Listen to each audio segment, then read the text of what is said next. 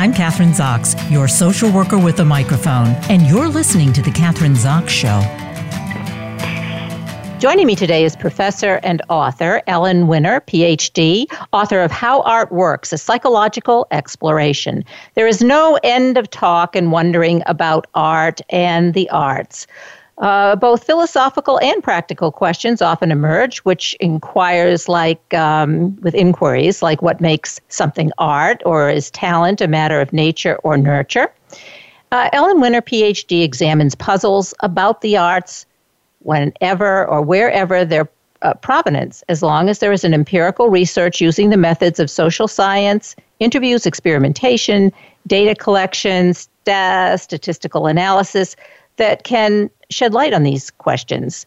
The examined research reveals how ordinary people think about art and why they think the way they do, an inquiry referred to as intuitive aesthetics. Dr. Winner is professor of psychology at Boston College and senior research associate at Project Zero, Harvard Graduate School of Education, and has been featured in The New Yorker, The New York Times, and The Wall Street Journal. Welcome to the show. Nice to have you here, Ellen. Thank you. Thank you for having me. Okay, so let's be clear. We're talking about art and the arts. So when we're talking about art, we're talking about all forms of art. Is that true? All the arts, yes. All the arts. Visual art, music, theater, literature. I actually don't cover dance because there's very little research on it. Okay. I think art, when you're talking about art, painting, though that particular genre, people get sort of frightened in terms of like art and whether they know enough about it or they have an understanding of it. Different than maybe the other forms of art. I don't know. I just have to throw that in. But so let's talk about art. People are always talking about art and the impact it has on us both emotionally, I guess, and physically. Tell us about your research and what you found. Okay. Well, one of the interesting things I've found is that people know a lot more about art, or they see a lot more about in art than they think they do. So you talked about people being frightened when they go into a museum and look at art because they don't know what they're supposed to think or feel. And I think that's particularly true when they're looking at abstract art because they really don't know how to judge it. And that's when we hear people say, my kid could have done this. What's this doing in a museum? And if you look at children's art at age 4 or 5, it's often very expressive and abstract, and looks a lot like abstract expressionism. People like de Kooning, for instance, or Jackson Pollock, and that's why people say my kid could have done that. We investigated whether people could actually tell the difference between works by children and works by great masters in the abstract expressionist tradition. And what we found over and over again is that even though people didn't think they were going to be able to tell the difference, they could. They recognized the works by the artists as more planned, more intentional, more thought out. And they talked more about the mind behind the work. And we even found that children could do this. And it was a computer program, a deep learning algorithm was able to separate them. The point of all this is to show that, and one other thing I want to say is that what the thing that distinguishes the works by the great artists from the children is perceived intentionality. If you perceive it as more intentional, less random, then you know it's by an artist. And we worked with a computer scientist who was able to replicate our results with a deep learning algorithm. The computer was able to make this distinction too, showing that there are perceptible differences. And so people see a lot more in art than they think they do. And I want to interrupt you for a minute because I think I so much agree with you. I've done that sort of experiment myself. I think that if it's a de Kooning or a Jackson Pollock and you sit and you experience the art, it evokes a lot of emotion and a lot of feeling. If you try to just replicate that yourself, and I had a friend who tried to do that, you don't get the same feeling. There's something missing, or there's a lot missing, and you can just feel it. It doesn't evoke those same kinds of emotions. So I think that's what you're talking about. So there is art. Yeah. one of the things I ask my students to do is to sit in front of a painting for 1 hour and just look at it and describe what they see and what they think and what they feel. And painting, if you do that rather than just walk right by a painting, which is what people usually do, you're amazed at how much richness there is. I think, haven't they done studies where people observing people in museums, and they don't spend more than, if they spend 5 minutes, 17 that's seconds, including reading the labels. Yeah. So we have it's to, as if I guess, you walked through a library and you walked by each book and looked at the spine and said, okay, done that one. Now going to the next one, done that one. Okay, I've been to the library. So we really need to slow down when we look at art. Less is more. You know, we don't need to see all the paintings in a museum. Usually that's impossible anyway. It's much better to pick a few pictures, sculptures, paintings, whatever, and immerse yourself in them. Right. So let's talk about some of the topics you covered in your book. We're talking about what makes something art. And I guess the next question, maybe we've already answered this one, but can anything be art? Not really. I mean, and so, yeah. Actually, anything can be art, and that's the disturbing thing to people. This ever since the end of the 19th century, the 20th century, when artists started doing very revolutionary things, the boundaries of what we considered art started to break down. So now when you walk into one of the things I talk about in my book is a pile of trash in a museum in a corner with all kinds of confetti and empty wine bottles lying around. And this was actually an exhibit in an Italian museum, and it was supposed to be about the decadence of life in Italy at the time. The cleaning staff didn't know that it was a work of art, and they picked it all up and threw it in the trash in the evening. And then the entire thing had to be reconstructed. So for them, it was not functioning as art, but for the viewers who go in to the museum and see the label, it is functioning as art. You may not think it's good art, but the distinction between good art and bad art is a different one from art versus non-art. And the interesting thing is, once you perceive it as art because it's labeled and it's in a museum, you start to look at it differently. You start to pay attention to its formal features, its lines, its colors, its textures, and you also start to think about the meaning. And that's a very different way of looking at something than when you don't think it's art. Then you just pay attention to what kind of object it is, like, oh, confetti, wine bottle, but you don't start to think about it and feel from it. So wait, so you're saying anything can function as art. You may not like it, but it can function as art, and when it functions as art, you look at it differently. So what you're saying is that anything can be art if you define it as art? Is that what we're saying? Or is that what you're saying? That's what it's become. I mean, you walk into an art museum today, and you might see rusted car parts. You might see a trash heap. So you might say this is not what I think the art world should have become, but it is art because this is our society has defined it as art. Our museums have defined it as art, and so our responsibility when we go into an art museum like that is to try to think about how this could function as art. How can I look at it as art? How can it function aesthetically for me? And if you don't like it, that's fine. If you think that's not what the art world should be doing, that's fine. But try to learn about it. Try to understand why the art world is doing this. Because they're really trying to challenge our conceptions about what art is. And they're also not interested in beauty anymore. They're interested in provoking us. They want us to think. They want us to think about the meaning of what they're doing. And contemporary art is often a very strong comment on our culture and our politics. I think art is very political. I mean, I think, hasn't it always been political? I mean, art was a form of, like, today we do have videos and we have film and we market things through that. But we also traditionally, through the centuries, didn't we do the same with art? Well, art through the centuries was often depictions of great mythical scenes in history or religious themes. So they were certainly about things that were important to people, particularly the religious themes. But I suppose, you have Goya, who depicts the firing squad, and certainly that's a political statement. And Picasso's Guernica is a political statement about the horrors of war. Shakespeare's plays are often seen as disguised political commentaries on some of the kings.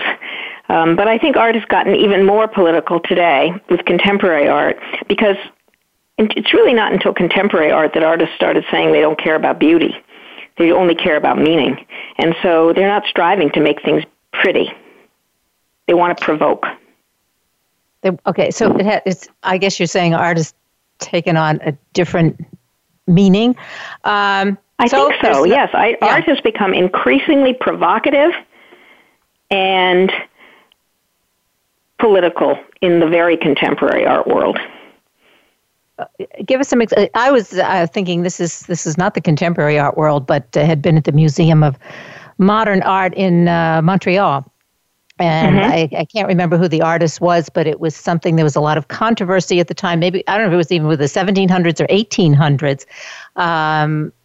And there was the Paris Opera House was controversial in terms of whether to build it or not, and I think the king didn't want to build it, but the other politicians did, and so the picture they hired an artist to paint the opening of the theater, and they took the head of the king and put it on the body of painted the head on someone else so that the public thought that the king approved of the new building, and that always stuck with me. And then when I was reading your book and thinking, wow, that's and art and politics and stuff that always stood out. But I'm sure that's not unique, I guess, is what I'm saying too. Also, well, that's a great example, and maybe to some extent, all artists have been political on and off throughout the years. I just think that there was usually a consideration of beauty. That was considered important. And, of course, when the Impressionists came along, the critics thought that their paintings were hideous, and they rejected them because they were not beautiful. Now, of course, we consider them very beautiful, and they're one of our most treasured forms of art. So our standards of beauty do change, but the Impressionists were rejected for being hideous. Hideous and sloppy. So, but I think we no longer talk about, that's bad art because it's ugly. Often we like ugly art because it provokes us. If you go to a Rauschenberg show, there's rusted metal, all kinds of weird shapes painted and all kinds of drips and rags. It's not what you would consider beautiful. No, but it makes you think about a lot of different kinds of things, and it does evoke all kinds of different emotions. Yeah, exactly. So we've been talking about art. I know one of the things that I've heard you speak about, actually, I went online and listened to this, but does art help to raise our IQs? Does it make us smarter? Does it help us to... Does it? Or no. No, I can talk doesn't. About that, yes, and no, it doesn't. Yeah, I've done a lot of research on this. Everybody says arts make you smarter, music makes you better at math. Infuse the arts in the schools, and you'll see the test scores will go up. That's a common claim, and it's a common claim not only in the United States but also in Europe, though somewhat less so. We looked at all the studies purporting to show this. And what we found was a lot of correlational studies showing that kids who happen to take a lot of art classes also happen to be very strong students. These are high school studies. So kids who take 3 or 4 art classes in high school have higher SATs than kids who don't. But it turns out kids who take 3 or 4 classes of anything, who specialize in something, have higher SAT scores. And that does not allow us to say that taking the arts caused their SAT scores to rise. For that, you have to do an experiment. You have to take people and give one half of them a lot of art and one half of them something else, maybe computer training. And you measure them before and after, and you see whether the art ones show an increase in some kind of academic measure, whether it's SAT scores for getting into college, grades, an IQ test, and over again, those studies show nothing. So those studies allow us to say we have no evidence yet that the arts cause IQ and academic performance to rise. Now, when we published this, people were furious at us, and they said, you are going to ruin quality arts education for the children in this country. We need to say that art raises academic performance, otherwise we'll lose the arts. And we came back and said, we don't want to say what's not true, and we want to change the conversation towards what the arts really do teach. The arts are not about verbal and mathematical skills. The arts are about big, broad habits of mind, which we call studio habits of mind. Learning to look really closely, learning to engage, learning to persist, learning to evaluate, which is a really important skill, stepping back and saying, is this working? Is it not? What should I do better? And learning to accept criticism, because art classes have critique sessions almost all the time in high school classes. So we studied high, strong-performing art classes, and we have seen 8 different habits of mind being implicitly or explicitly taught. And these are the kind of things that studying the arts benefits, not performance on multiple choice, verbal, and math tests. And there's really no theory of why the arts should improve those test scores, because their arts are teaching some very different kinds of things, but very, very valuable things that you can use in other courses in school and that you can use in life. So we're talking about the process of how we think, how we view the world, how we think about the world, how we feel about it.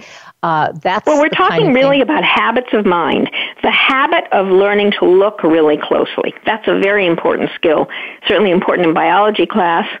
It's important in chemistry class. It's important if you're going to be a writer. You want to observe. So observational skills. If you're going to be a doctor. The ability to generate mental images. That's another one of our habits of mind that we saw being taught, where the art teacher will say things like, what would happen if you moved this green place in your painting over to this part? And you have to generate that image in your mind and think about it. You get a lot of training in spatial reasoning in art class. That's another very important skill. So what does this say about the trend? And unfortunately, it seems to me, that's the first thing to go when there's a budget cut, the arts, that they take away the arts. The arts go before sports. They're considered frills. And that's why arts advocates had to say, we need the arts because they raise test scores. And they didn't really care whether it was true or not. And we said, that's a very dangerous thing to do, because as soon as the superintendent discovers it's not true, he can say, well, then let's cut the arts. Let's keep the arts in for what they intrinsically do. And they build these habits of mind, and they also lower stress. There's some very interesting research from another lab, from Eleanor Brown's lab, showing that kids who are in a year-long Head Start program, these are very young, at-risk kids, and if their program is infused with the arts, their cortisol levels, which are salivary hormones, and that it is an indication of stress, their cortisol levels go down by the end of the year, but the other non-arts one did not. So art, the ability to make art relieves stress. It's a form of expression. It's a form of release. And you can't fail art. I think just on a personal level, I mean, I'm using the word even therapeutic. I know if I'm stressed out or I've got a lot of stuff on my mind, I will try to, living in a city, go to an art museum and do exactly what you're saying. And I can feel my stress levels getting lower, my blood pressure lowering or whatever it is. It's it's sort of like meditation in a way. It's different, obviously, but I think that's absolutely true. It takes you out of yourself. One of my former students, Jennifer Drake, who's at Brooklyn College, has shown that if you take people and ask them to if you induce a really sad mood in them, you get them to think about something really bad that happened, and then you ask them to draw something, and either draw something that's about what you were thinking about, or draw something completely neutral, like, draw what your shoe looks like. What she finds is that stress levels go down for both stress and mood. Stress levels go down, mood goes up for both groups. But the group that benefits the most is the one that draws something completely different from what they were upset about. Which brings me back to art takes you away from yourself. It is a form of escape, but it's a very healthy escape. It takes you out of your daily life. Takes you out of your daily life, exactly. So your researcher, you are obviously a teacher, a professor, and a researcher.